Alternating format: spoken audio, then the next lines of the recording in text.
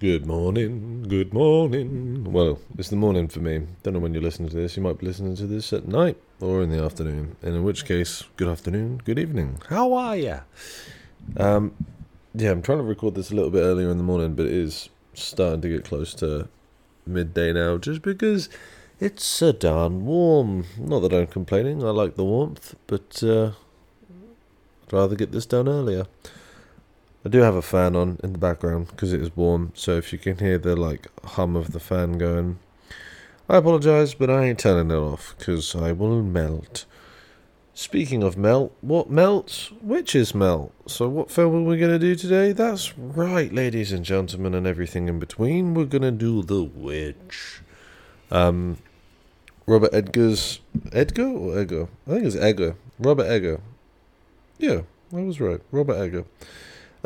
His first directional feature-length debut. He did a couple of shorts before that. You may also know him from The Lighthouse, featuring Willem Dafoe and Robert Pattinson, aka Batman, and The Northman, which recently came out. Both of those films are awesome if you haven't seen them. And if you have seen them, you know full well that Robert Eggers has a very particular style. So, without further ado, let's get this shoe on the road and start talking about The Witch and how gosh darn terrifying it is. So we get an interesting opening scene with The Witch. It opens on the wonderful Anya Taylor-Joy's face.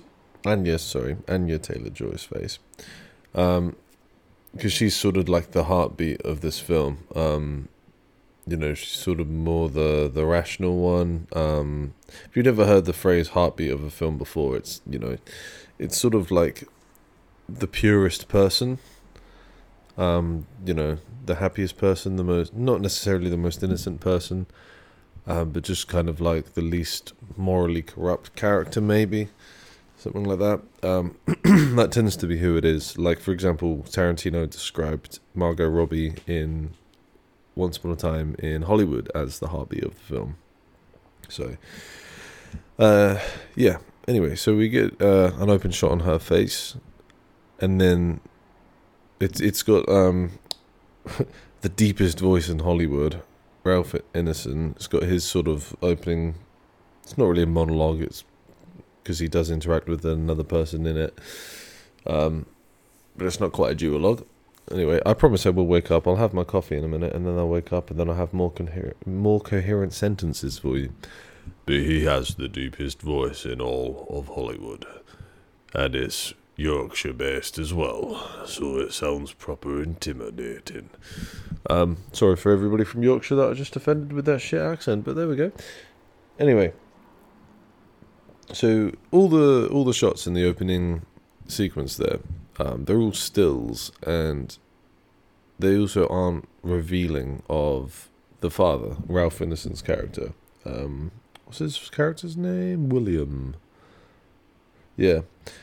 They don't reveal his face. We get like an opening shot on Anya, then we get an opening shot on her little brother, who is fantastic in this film. Harvey Scrimshaw plays Caleb. He's wicked in this film.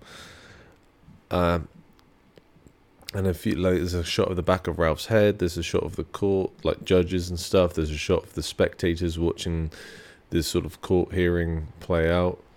There's a couple of shots. All of Ralph's and Anya's family sort of stood in a line opposite the judges in the court. And there's a shot from Anya's perspective, looking down towards her father, who's at the opposite end of the line of them, and he's completely blurred out. So what Robert Eggers is doing there is he's building intrigue as to what their predicament is and also who they are. So he's given us the shoe-in by giving us the heartbeat of the film. Anya Taylor-Joy, she's got these sort of like big eyes, you know, these big sweet eyes. So straight away you're like, oh, this is a person we can, you know, root for because they don't look evil. Do you know what I mean? It's a subconscious thing that humans will do. It's like, I'm not trying to patronize her and call her a kitten. She's a strong, independent woman. But, you know, like when you see like a kitten or something, you're like, ah, I like this kitten. You don't know why you like this kitten. You just like the kitten. Do you know what I mean? That might be a really terrible example, but I don't care. Like I said, I haven't finished my first coffee of the day yet. Anyway, so yeah, he's sort of building intrigue as well, because where we've heard Ralph Ineson speak, but we haven't seen his face yet. We're like, who is he? What's going on here? What's happening? What's occurring? So it's just and I like the fact that all the shots are just completely held and still as well, because I'm going to build onto this later on in the podcast, no doubt. But it's when I say it's building intrigue, it's because it's allowing our imagination to do the work, which doesn't mean that Robert Eggers is lazy. It just means he's not spoon-feeding his audience. And there's a very small, like, traveling montage. I don't really want to use the word montage, but that's effectively what it is, because the family get kicked out of the parish, and they then have to, go find a new plot of land to build a farm on. So as they're going along, this happens a lot throughout the movie, but this is our first sort of taste of it. There's a sort of building of a soundscape to, like, terrify you. So it starts with sort of, like minor key, or like sort of, I don't know, is it like off note sounding like strings, like violins and things like that, that just start to build up, and it just makes you feel really unnerved and really like, oh, I don't like this is creepy kind of thing. That starts to like build up, and then what Robert Eggers does a lot throughout this film as well is he'll cut to a new image that will just make you confused. You're just sort of like, huh? Well, what are we looking at right here? So he cuts to an image of like, so what he cuts from is all the family are sat around a campfire in pitch black night, surrounded by woods, and you can't see anything else that around them and behind them that isn't, like, the only things you can see are the things immediately illuminated by the fire, which is just the family's faces. Everything else around them is completely black, and that's when the music starts to reach a certain sort of fever pitch of like building up that tension, that soundscape that I was speaking about. So because you can't see anything around them, this is one of the points I was making about he lets your imagination do the work for you. So you're like, oh my god, is something behind them? Is something going to get them? Because the music is implying that they're in danger. And then it cuts to the father being face down on the ground, just like face down in the dirt. So you're like, what happened? Is he asleep? Was he drunk? Is he dead? What happens? Turns out he was just praying. They just filmed it from an angle where it looks like he was dead. But then, one of the best uses of soundscape in this film, all the family are in a line on their knees, like, bowing and praying and things, being grateful for this lovely meadow that they've just found, this big tall meadow. And then the camera's behind them, looking at their backs as they're on their knees. And then what it does is it cranes up and over their heads and starts to zoom in on this tree line at the edge of the meadow. The big forest tree line, very dense, thick forest. And that can be in itself, if you're not a particular forest goer, or maybe you're scared of the dark or something, because there's all these shadows from the trees, that in and of itself can be a little bit disconcerting. Like, oh, I might get lost in there. I'm not a woodsman. But then as it does it, the similar sort of unnerving string quartet, I don't know if it's a quartet, the strings and the music and that starts to build up again, but then it layers in all these like really odd chants, like these, you can only imagine, it's some sort of like paganistic, guttural, not guttural, what's the word for it, man? Like animalistic and primal kind of like chants, that just, and also maybe chants is the wrong word, but either way, if you've heard the film, you know exactly the bit I'm talking about. And it's sort of, it's like ghostly in a way, and it just builds up and reaches a fever pitch, and it's very unnerving. It's really, really unnerving to hear, and all you're looking at on screen is trees, but because of all this music, you're like, oh, this is unsettling. I don't like this. So what Robert Eggers does a lot in this film is just hold on images for ages and put some sort of unnerving thought in your mind, either with the music and soundscape or, some previous suggestion of, danger or something like that, and then just let your imagination run wild. And it's brilliant. And because I've got a really crazy imagination, so I was watching this film like absolutely cacking my trousers, Paul. And then again, to sort of continue the notion that where they've just moved to is a little bit dangerous, but then remind us that Anya Taylor-Joy is the heartbeat of the film. There's a cut to her in one of the houses praying, right? And she's wearing mostly sort of white or off-whites, light colours. And on her, there must be some sort of soft white light, just, to sort of illuminate her in the scene. And then everything around her, like the corners of the room, she's framed directly in the centre of the screen with her head and shoulders. And then, behind her, we can see the corners of the room and the back wall and things like that, and the floor, because we're sort of tilting down, suggesting that she's on her knees because she's praying. She is praying in this scene. And where everything around her is dark, it's sort of like representative of that she's the shining light within this, moment of darkness, or this period of darkness in these families' lives. But then also the darkness around her, to me, was suggestive of that there's still some sort of danger. So then after Anya Taylor-Joy, her character's name is Thomason, which the first time I was watching this film, I couldn't make out what they were calling her. Tomlinson, Thomason, but it's Thomason, I believe. Let me double check that on IMDb. Phone, recognise my thumbprint. Yeah, Thomason. I hate when your phone does that. It's like, no, this is not your thumbprint. It's like, it's the same thumb I've had all my life. Recognise my thumbprint. Let me in, please. Oh, the troubles and tribulations of first world countries, eh? Anyway.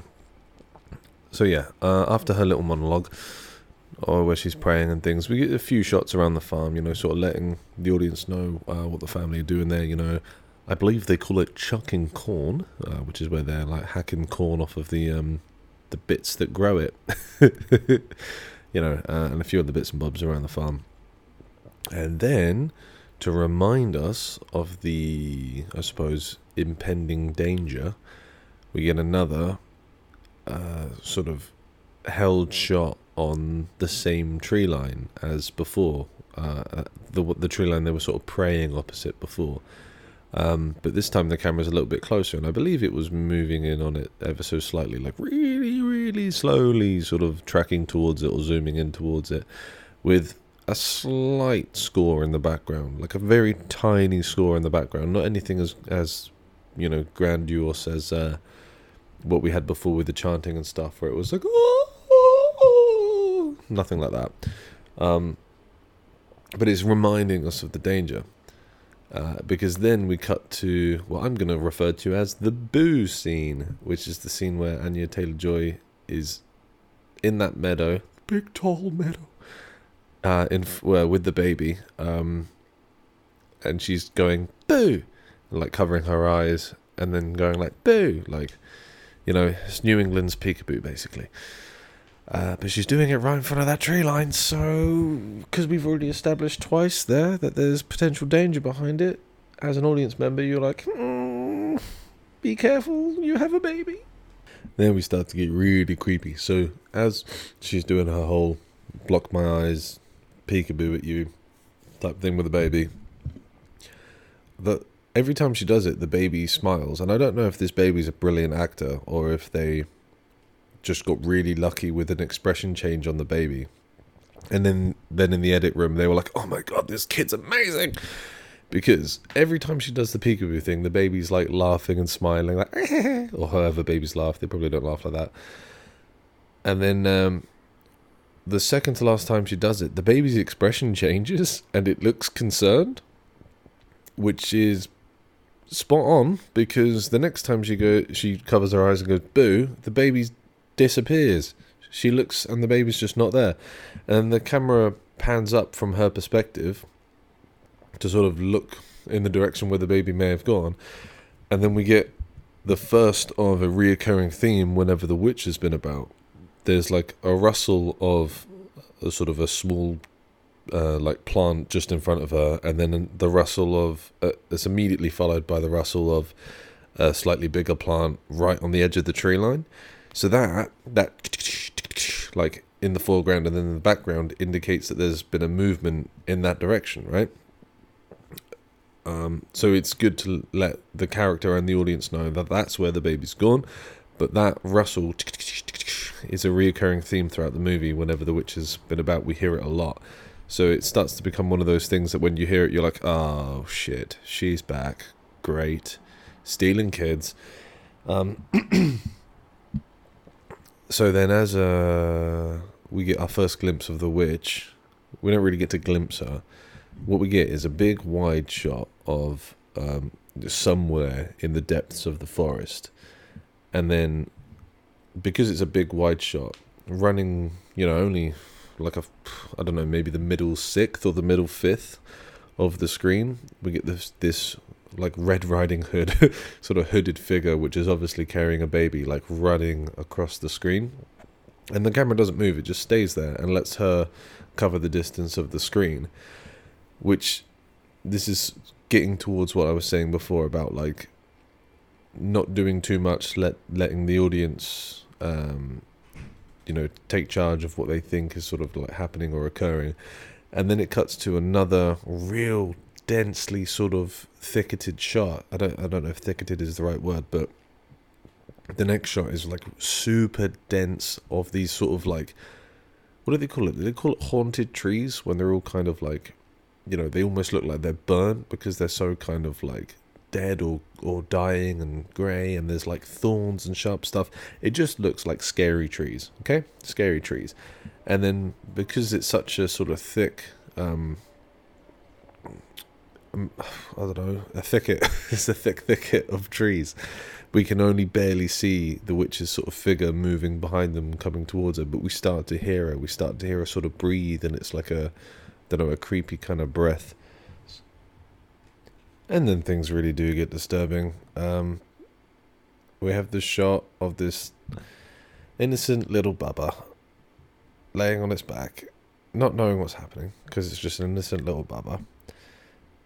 And that the baby it's from the top of the baby's head, sort of looking down at its feet, and its feet are kind of out of focus, but its head is in focus. So if you imagine that, you're looking, the baby's on its back, you're looking at its head, the feet are just out of focus. So then anything that's sort of south of the baby's feet is also out of focus, right? So we see this little bubba, minding its own business, and then from behind, sort of south of its feet, out of focus, we see this,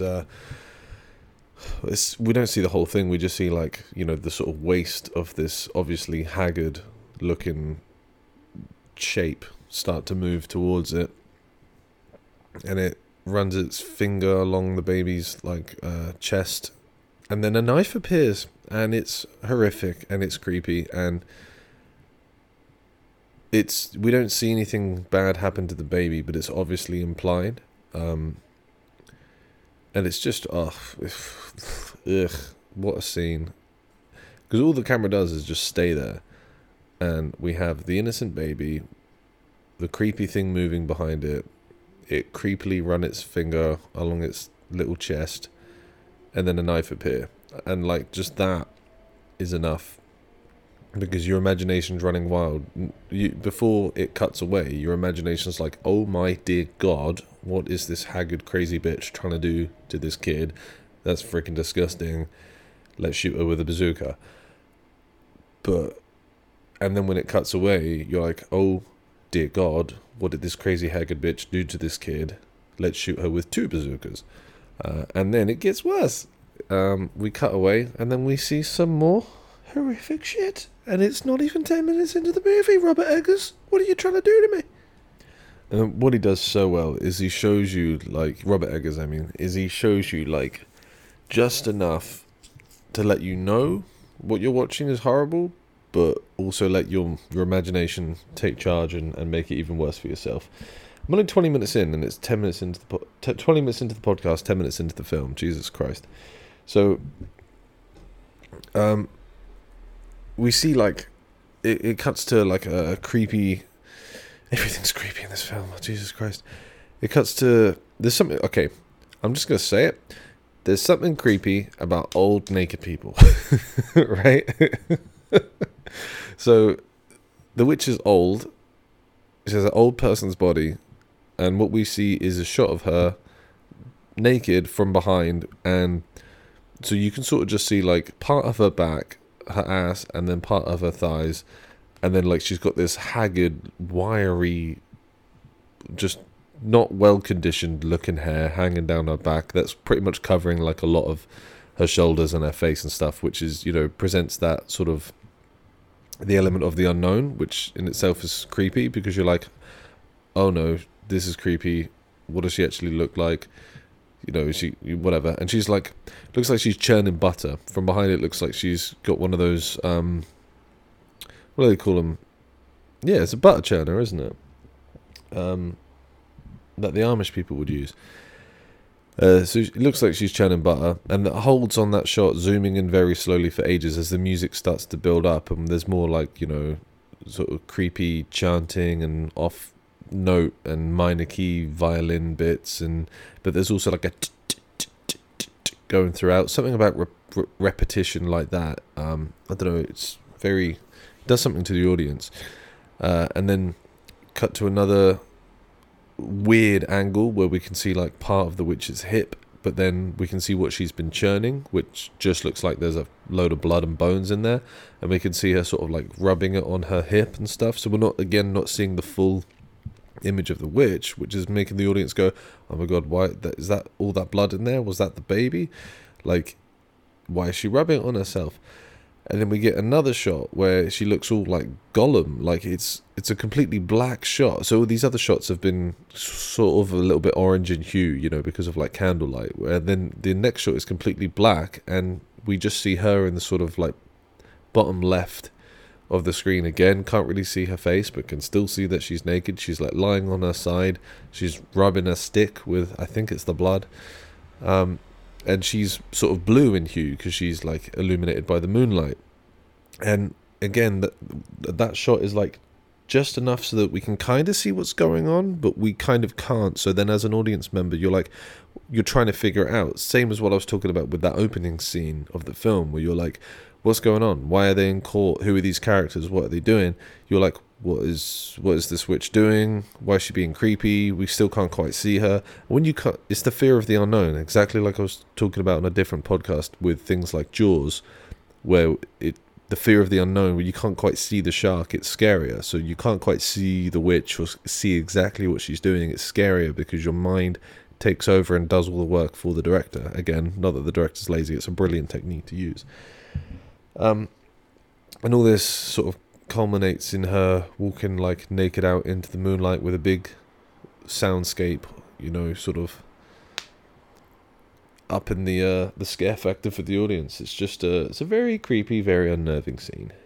Wait, sorry, I just got that wrong. It doesn't culminate with her walking out into the moonlight. I paused it and I thought that's what it was, but I remembered it wrong. What it is a still shot of a like crow or some sort of blackbird sat on a branch directly in front of the moonlight, so it's sort of like, you know, silhouetted and circled by the moonlight, but it's right zoomed in on the back of the crow's head, and then it sort of pulls back, like tracks back, zooms out, and then it's apparent that it's a bird on a twig, but because I paused it right when it was zoomed into the back of it, I thought it was the witch for some reason, but it's not. Either way, it's still creepy. I'm really doing my best to not talk about every single shot in this film, but it's such a excellently shot film. So moving on, there's a few scenes in between whatever the last one I was speaking about was and this one is when the dad and the eldest son want to go hunting in the woods, right? So the first shot we see of them hunting in the woods is one of those massive wide shots again, where we see this stupidly thick, dense forest. And it's just pretty much a held shot, and then way in the distance of it, pretty much only just visible. You know, they do disappear behind a couple of trees every now and then, but it is apparent that they're right there. Is the father and son walking away from the camera further into the depths of this forest, and we can faintly hear them talking, you know. So the fact that it is this big wide shot, and the fact that it's just held on there for a minute with them walking away, for me it let my imagination run wild, in the sense that I was thinking like, oh no, they're like walking into danger, or they're also like somewhat like there's not a lot of hope for being able to help them because they're so far into this like dense forest. You know, it's like being in deep ocean water, you know, like you're at the mercy of the sharks or the currents or whatever it might be. Like, you know, you're a bit fucked. That's the sort of sense of danger that I got from it. And all it is just a held shot, really wide, with a slightly unnerving score. It's just absolute brilliant craftsmanship. So also as well in this film, I feel like Robert Eggers and, you know, his cinematographer, or, you know, even the location scout must have had a real keen eye for finding natural things that are creepy looking. So like there's a upturned tree, you know, a tree that's fallen down and all the roots have upturned. You know, so there's all these like jagged edges and sharp snapped bits of root and branch and things.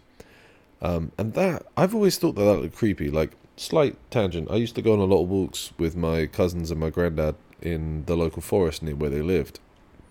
And I always thought that was really creepy. Like, you know, some upturned trees, like the root section, looks creepy. It's all these like sharp, jagged edges and things. It just looks odd. So as they're walking through the forest, we cut to just a shot of that upturned with like a dull hum in the background of like this unnerving score to keep the audience sort of on edge that something not nice is around the corner. And yeah, just it sort of slowly zooms into it, and then they walk into frame, and you know, it's apparent that they laid a trap there, and that's why they're walking onto it.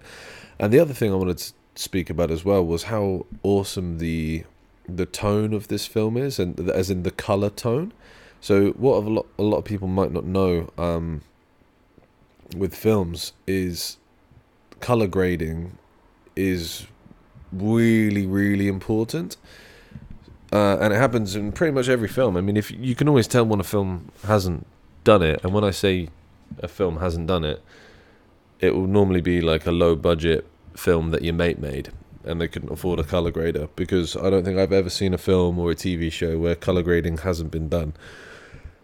So what color grading will allow you to do is sort of manipulate the tone of the film. So for example, as they're walking through the forest here, and throughout pretty much all this film, I'm pretty sure the tones are very deep, like as if there's an overcast of clouds, or as if everything's been rained on. You know, like if you have tree bark and it's dry, it's sort of like, it's like a dusty kind of brown, I suppose is the best way I can describe it. And then when it gets rained on, it's more like a muddy, deeper kind of brown, right? So that's what this whole film looks like. It looks sort of dull, not dull in colour, but it looks like overcast and almost depressing and kind of dark and deep in tone.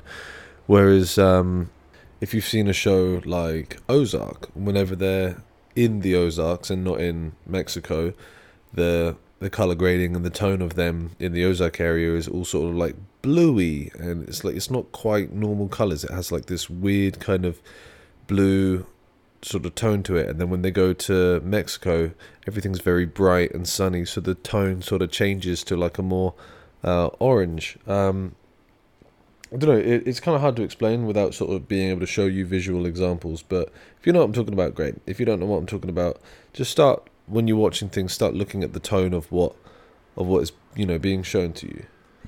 I think as well, Robert Eggers just throws in a load of like unsettling imagery just to continuously keep you like on your toes.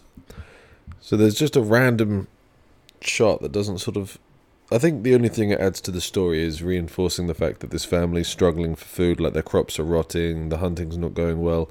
So they have a chicken coop. Anya Taylor-Joy sticks her hand in the coop to pull out an egg, drops it on the floor, and it cracks, as eggs do. And it's not, an egg yolk and an egg white in there. It's literally like a partially formed chick. And it's, covered in blood and stuff because it's growing. So we just hold on this, like, unfortunate image of this dead chick now covered in blood for a little bit. And that's it. That's what the shot is. And it's just adding more unsettling things just to keep you sort of like, I don't know, in a suspended state of dread, I suppose. So fast forward quite a bit now to when Thomason and Caleb decide to go to check out that trap to see if there's any food there. And they end up getting split up because of that creepy bunny rabbit. So we've already seen the rabbit twice, and it's becoming apparent that it's a bad omen. I believe that it's the witch shape shifting into a rabbit, but it's never sort of revealed exactly if that is what it is, or if it's just some sort of bad omen, or if it's a minion of the witch. Whatever it is, let the audience members decide individually. Anyway, so they're coming back from their successful gathering of an animal that was trapped in the trap, and it's quite, it's bright and sunny. Like I said, it's still got those tones of it sort of being dull in colour, in the sense of, like deeps and sort of almost like a depressing hue, but it's still daylight, so it's still quite bright. And then the rabbit appears, the dog chases the rabbit, Caleb chases the dog. The horse that they were on gets freaked out by the evil presence of the rabbit, bucks and Anya Taylor-Joy off of it, and she sort of gets knocked out. So then we fast forward in time a little bit in that day, because the sky gets a lot darker and a bit more overcast, which sort of suggests that it's gone from, like early morning or afternoon towards early evening. So then we get Caleb, obviously lost because he's yelling for Thomason or anyone that can hear him, on his own, looking scared, with his gun that's way too big for him, so it makes him look like ill-prepared, kind of like he's clutching at straws to defend himself, kind of thing. So yeah, already he looks a bit, vulnerable, that's the word.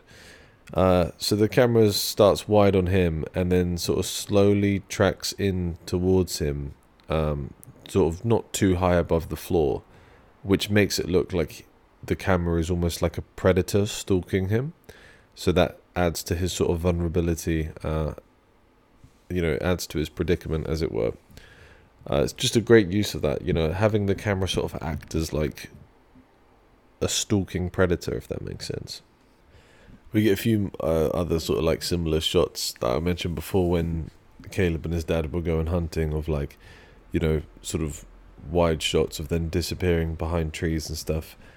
And we get this a lot with Caleb as he starts getting more lost in the forest. Like big wide shots running through trees. The shots are just held on there with the music getting more and more tense. Which, like I said before, him running through the depths of these, like, this thick forest is really similar to like someone sort of being lost at sea. It just looks hopeless and looks like it's going to be a ball ache to get out of. And then the music starts to amp up as well. We get the what do they call it, like the sort of, it's either minor key or like off key sort of tones building up and everything. And it keeps cutting back and forth between him being lost and Anya Taylor-Joy being lost. And when she's lost, we can faintly hear her family in the background calling out for them. So it kind of gives her a sense of hope. And then when it goes to Caleb, we can't hear anyone calling out for him. So it sort of reinforces that he's completely baggered. There was one point though where he starts like climbing over and through some like, you know, real sort of dense thicket, like climbing up and almost like climbing up a tree kind of thing to get through to a place. And I'm like, did you do this on your way here? No, you didn't. So why are you doing it now? It's obviously not the direction you came from. But, you know, he's dumb. But as he's climbing through this thicket, getting all tangled up with his gun and stuff, I think it's sort of just done to reinforce that, like, he's kind of helpless, you know, because he's struggling to manipulate the gun through the branches and he's struggling to climb it. He's a fish out of water. But I guess the reason he's running that way is because he's pursuing the rabbit, right? So then we get one of those cuts I was talking about earlier, where it's a cut to an image that sort of throws you off. So it cuts to to what he's looking at, what Caleb's looking at, and we see, like, again, a kind of dirtied shot in the sense that it's dirtied by all these like branches and twigs and leaves and things. So it's not the clearest image.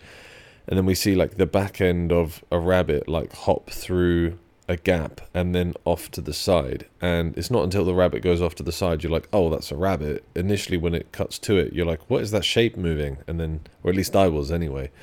It kind of throws you off, and it only stays there for a second, and then it cuts back to Caleb. So it's just like little flash. It just sort of confuses your brain and keeps you sort of guessing. And then because you're not getting any like definitive answers or like definitive footage, and you just have this sort of suspended sense of like dread and impending danger for Caleb, and the music's amping up and all these different things assaulting all of your senses, like visually and with sound, and then with your imagination as well. Is creating this like horrible atmosphere, and for me at least, it was allowing my imagination to just absolutely drive me up the wall. And then we get a shot that this formula is used quite a lot throughout this film, where we see the character and we don't see what they're looking at until a little bit later to, you know, add, like I was saying, like I've said a lot already, sorry, that sense of the unknown, you know, the fear of the unknown and the imagination. So you get Caleb walking, looking very scared, lost, confused, concerned.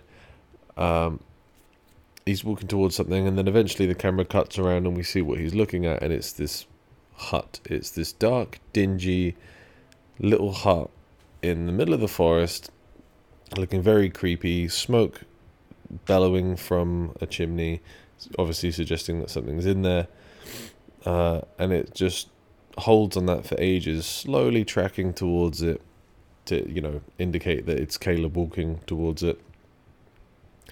And then a foot appears from the doorway, and the witch steps out, and we know it's the witch because she's wearing that red robe that we saw her snatch the baby in, right? So costume department, well done.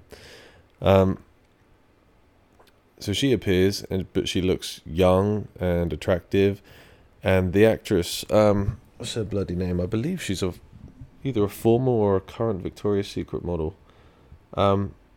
Let me just find her name quickly.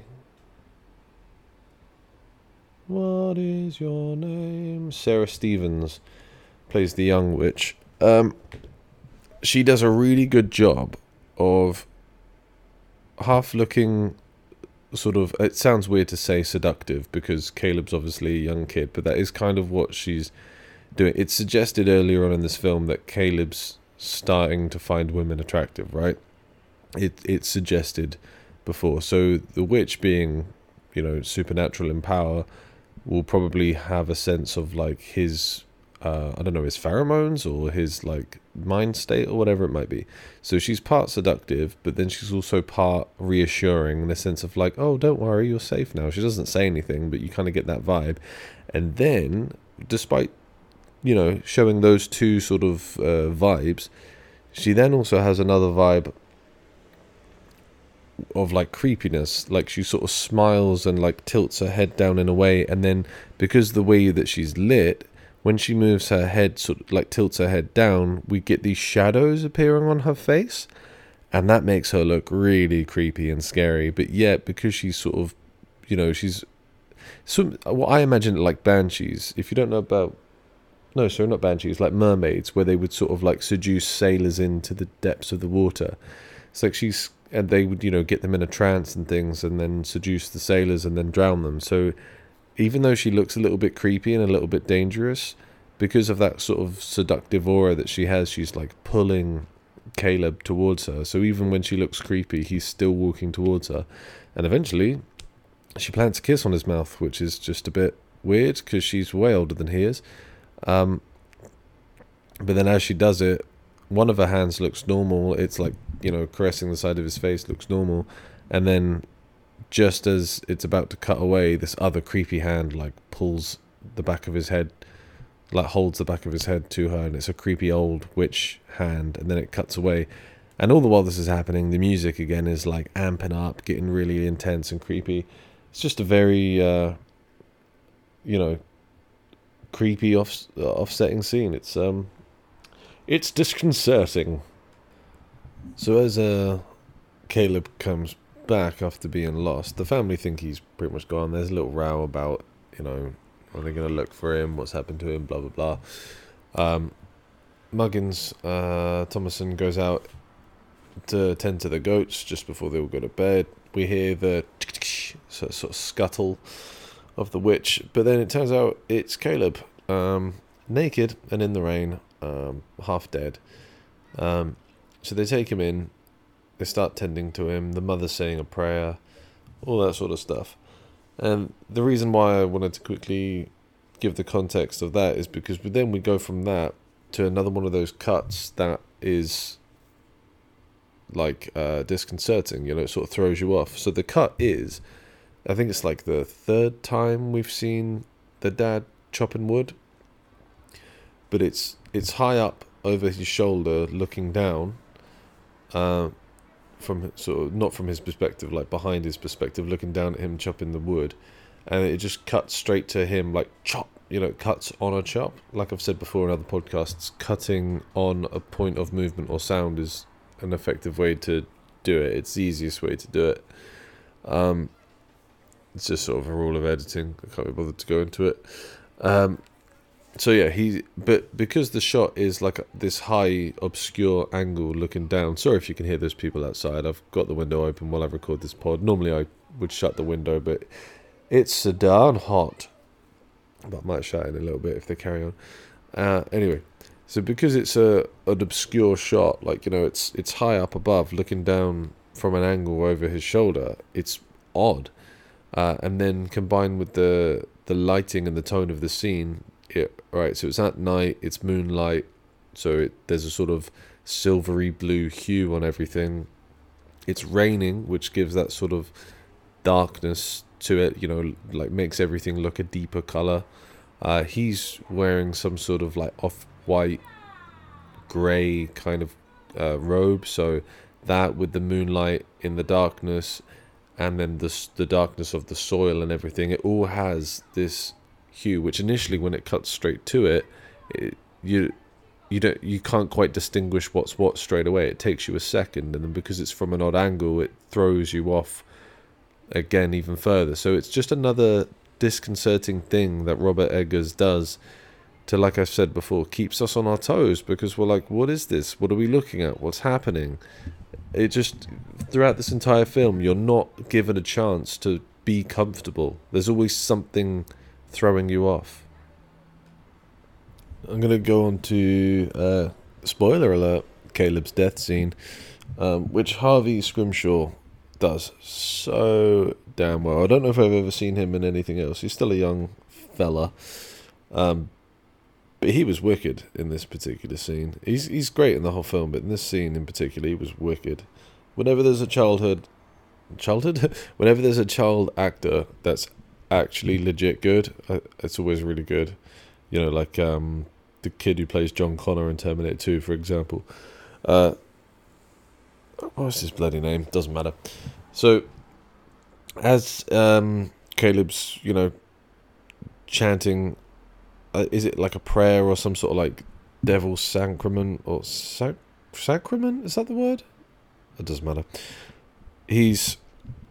A lot of the angles of him doing it will be sort of with the camera kind of he's laying down on the floor, and the camera's kind of like just above him, looking at his face. So quite a lot of the time with that angle, you sort of see, like up his nose, which just gives him like a really creepy, kind of disturbing expression, and the way that he's lit as well. Like he's kind of lit from the window behind his head, but up above behind his head.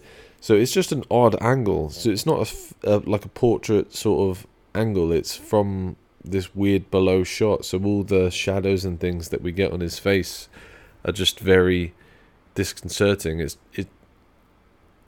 that, and the fact that we know he's sort of under some sort of witchy spell or possessed or something, and he's chanting all these kind of demonic phrases, and he's quite clearly not present with the people in the room. Like he's at some point he starts speaking to God and speaking about being brought into his warm embrace and things. It's just creepy. So the use of the camera angle and the lighting and the awesome performance from Harvey, absolutely brilliant scene. And then as he's dead, and it's apparent he's dead, and the mum's grieving, we get a full shot of everybody in frame. Him in the middle on the floor, the mum just behind him cradling his head, the dad stood up to the right, and then Anya Taylor-Joy sort of kneeling to the left of Caleb, and then the other twins are laying down on the floor behind. And then the window is in the middle, and it's the only source of light, and it's a really nice symmetrical scene in the sense that the framing, the way that the camera's looking at the framing of the building and the window, that's all symmetrical. The actors in it aren't so much, but I've spoken about symmetry in films before. It's just a brilliant shot. Again, the scene doesn't do a lot. It's a lot of still shots, or like sort of tracking slowly in on Caleb's face and things, but it's a very powerful scene. I really like it. There's a great scene between Anya Taylor-Joy and Ralph Ineson after Caleb sort of died, when he kind of like calls her out for being a witch, and he's like, just admit it to me that you're a witch, because throughout the film there's a lot of like speculation as to whether she is the witch or not, and she's like crying and pleading with him and like begging him to believe her that she's not a witch. And I can only imagine that that's what it must have been like. You hear stories and things about like women being accused of witches and being like burnt at the stake and stuff, when a lot of the time they're purely innocent and stuff. It's just, especially back in that era of time, it was an incredibly patriarchal society, and very much, what the man says goes kind of thing, and women don't have anywhere near as many rights or say as men, so they're, sort of very easily, accused. You know what I'm trying to say? Like, it's kind of messed up. So like when someone goes, you're a witch, it's very hard for the woman to be believed or taken seriously that they're not. So she's like begging and pleading basically for her life, because she probably knows what the implications are if she's, wrongly accused of being a witch, and she probably would get like burnt or something like that.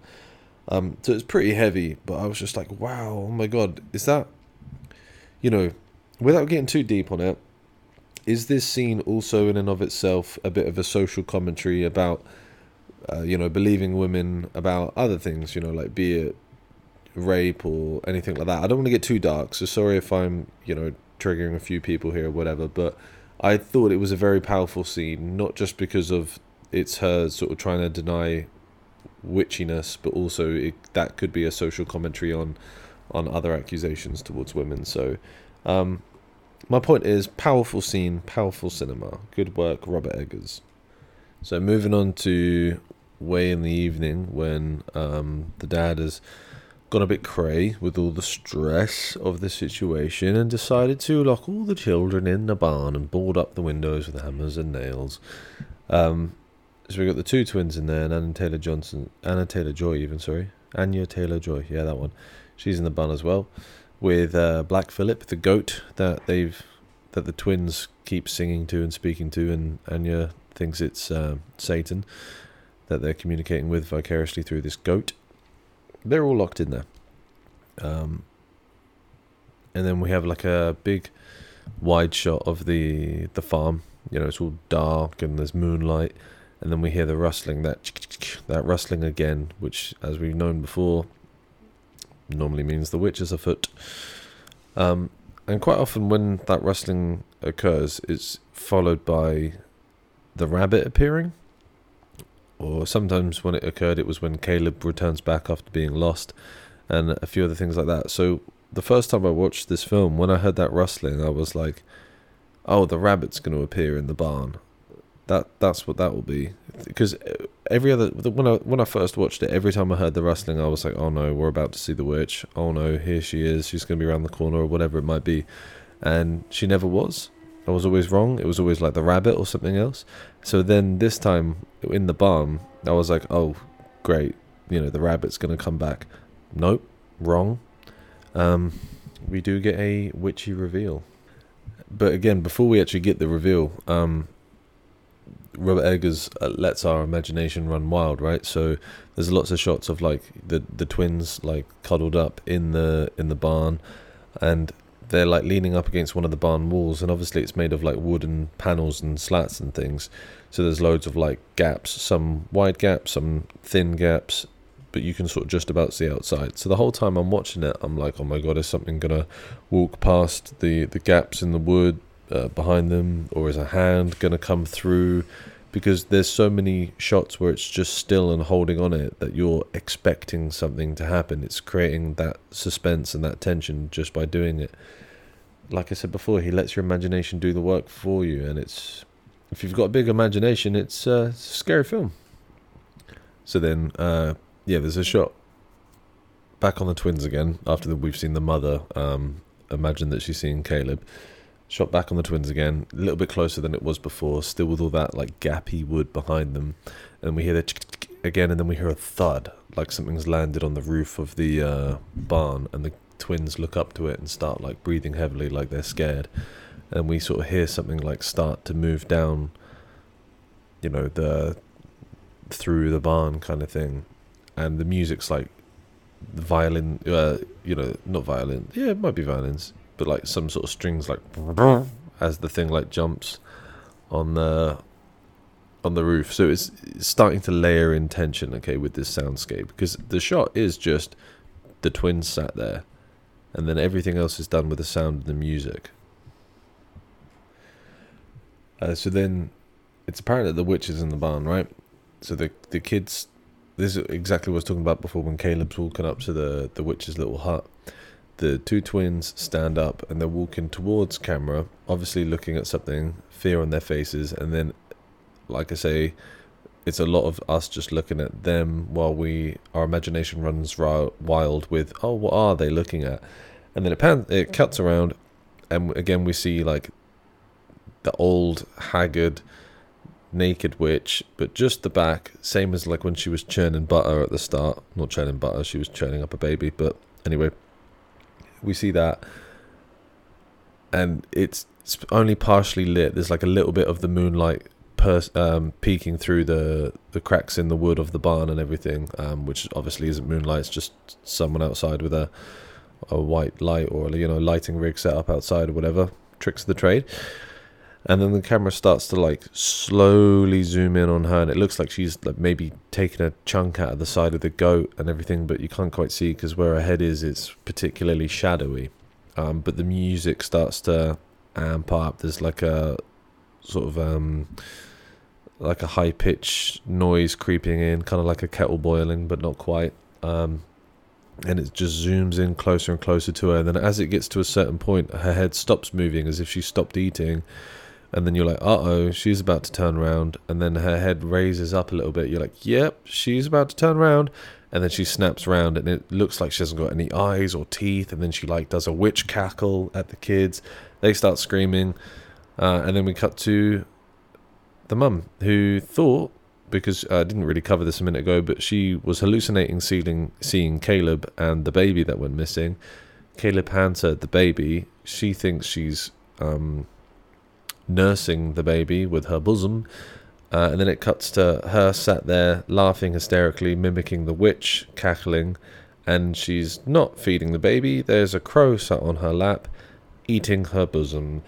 What a film, Robert Eggers. What have you done to my mind and my senses? You have ruined them. Just want to point out as well, I'm pretty sure there's only one jump scare in this entire movie, right? So if you have a horror film and you only have one jump scare, you have excelled, especially when that film is actually scary. Because, I mean, a lot of people find jump scares a bit hacky and a bit of a cheap way to get scares and thrills. So it's when the dad leaves leaves the house in the morning to check on the kids after they've spent the night in the barn and that, and he gets absolutely done in by the goat, the black goat with the horns. It's all quiet and peaceful. Well, it's not peaceful. He's looking at like the two dead goats, and like, you know, a broken up barn and stuff after the witch has like wrecked it, and he just gets like speared from the side by this goat, and then Anya screams at the same time. So, you know, you have him getting hit, her screaming, the music and everything like that. It's just, you know, layers. All counts towards this jump scare, but it's the one and I'm pretty sure it's the one and only jump scare in the film. So well done, Robert Eggers, for not relying on cheap tricks. I don't mind jump scares. I think they're quite effective, but a lot of people find them cheap tricks. So well done for him to not rely on any of those. So right near the end of the film, Anya Taylor-Joy's sort of passed out on the kitchen table, left the door wide open behind her, cut to her waking up. It's dark now, it's midnight. The door's still wide open, which, you know, shows that she's not been protected at night, so you get that sense of like peril. Anyway, she goes outside, big wide shot. Initially, the only source of light is a faint bit of moonlight. Other than that, it is quite dark, but it's an outside shot of like the barn and one of the gates and the pens where the black goat is, which, as we know, it's been suggested that that goat might be a vessel for Satan. So she walks out, candlelight. She's wearing white. She's the moon's not in screen. There's just a sort of shimmer of moonlight on the floor. So other than that, she's the only light thing on the whole screen. Everything else is black. The tree line is black. The barn is black. Everything's dark and black. The goat is dark and black. She's the only thing wearing white, and she's got a candlelight. But so she's, you know, looks innocent and that kind of thing. And then where it's quite a wide shot, again, we do get that sense of like her sort of, you know, being lost at sea, in a bit of imminent danger and that kind of thing. And as well, the music is again amping up, adding some layers, bringing that sense of peril, unnerving us, and just creating that sort of sense of danger. So then we actually get to meet Black Phillip, and you know, the goat formerly known as Black Phillip. So this shot is pretty simple but effective, because once again, as I've said a million times, it's playing on the audience imagination, filling in a lot of the blanks, right? So it's just a head and shoulders close-up of Anya Taylor-Joy, lit only by candlelight, and she's got her eyes transfixed on Black Phillip, and she's asking him to speak to her the way that he would speak to the twins, because the twins said that they used to communicate with him and things like that. So she's asking him if he can understand her, wants a reply from him. Just as she sort of gives up and breaks gaze from looking at him and goes to walk away, we hear this really creepy whisper come just all over the, like, comes from sort of every angle. So what I mean by that is, like, sometimes if someone's off left of screen, they might project the sound only through like the left-handed speakers or the right-handed speakers, or, you know, that sort of can create a geography as to where people are, you know, using the sound dispersing through a different way, which is why it's always great if you have a really good sound system at home. But yeah, the best example is, you know, when you're in the cinema and there might be like a gunshot and it will only sound like it's coming from like one corner of the cinema speakers, kind of thing. That's, you know, so simple way to explain it. That's basically how it works. But this whisper comes from like all of the sort of sound outputs. It's a really like all-encompassing whisper, and it's very soft but very creepy. And it's apparent that it's Black Phillip, and he starts sort of luring her in with like, what does she want? What like sort of selfish desires does she want? Does she want to live lavishly? Does she want to see the world? These kind of things. And she's like, well, what do you want in return? And he says, dost thou see a book in front of you? And then we cut to the image of this book, and then we hear these like big deep footsteps. So we see like these dark boots move behind the book, And then when we cut back to Anya Taylor-Joy in that exact same shot, all of a sudden this shadowy dark figure moves into her left, circles around behind her, a creepy dark black gloved hand appears on her shoulder, like finger by finger, and then his face sort of comes into frame over her left shoulder, but we barely see his face at all. You can barely make out that it's a person there. It's just all shrouded in darkness and everything. So where there's absolutely no light or like in the person's costume, because like I said, dark boots, dark glove, dark cloak, dark hat, and where she's got all the sort of lightness on her, we just get the sense, and we know it's the goat is a vessel for Satan. It's very apparent that this is an evil figure. And then there's a big booming cut to, big sound, sort of like boom happens. Not boom like explosion, just a big boom. Massive wide shot. Anya Taylor-Joy way in the distance walking into the forest that we already know is creepy as shit. She's nude at this point, and we see her from behind. So the only thing sort of illuminating her pale white skin is the reflection of the moonlight, and then we've got Black Phillip the goat walking behind her. So things are starting to amp up and get pretty creepy. So then as she's like walking through the woods, we hear like a faint whisper. By the way, as well, with her sort of being nude with her long hair flowing and us kind of only seeing her from the back, it is reminiscent of the times that we've seen The Witch. It looks very similar visually. So you're starting to think, oh, maybe she's being a bit witchy. And then as she's walking through the woods, the soundscape, we hear these whispers of like chanting and stuff.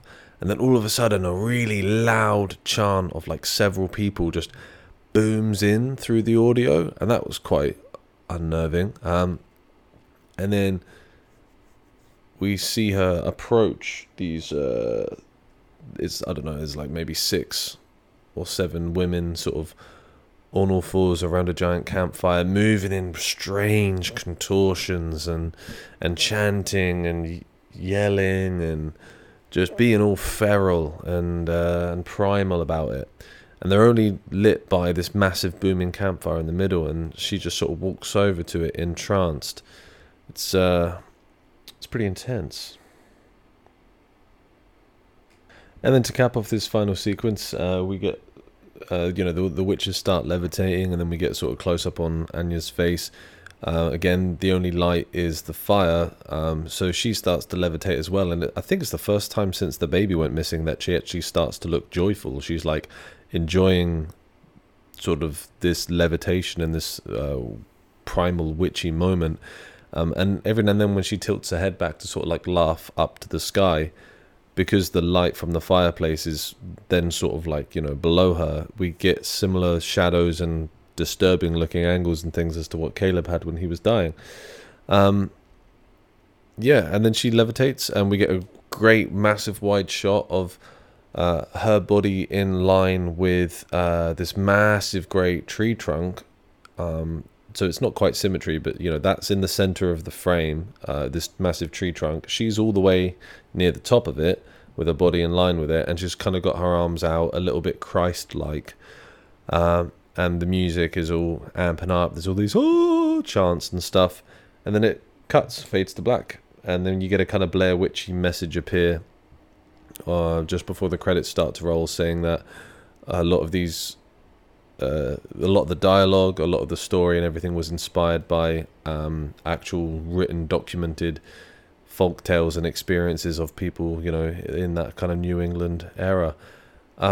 It's a brilliant, brilliant film. I think this might be the longest podcast I've ever done, and one of the shortest films I've done a podcast on. There's just so many layers and intricacies and just brilliance to this film. It's fantastic. If you like horror, or you like art house, or you like just absurd, weird films, I would recommend the shit out of this one. Brilliant film. Would recommend. Anyway, that's that. I don't want to ramble on too much longer. We're already like an hour and 5 minutes in, so thanks everybody. I've tried to make the podcasts as available as they can be, but I'm assuming if you've listened to this, you've figured out where you can find it.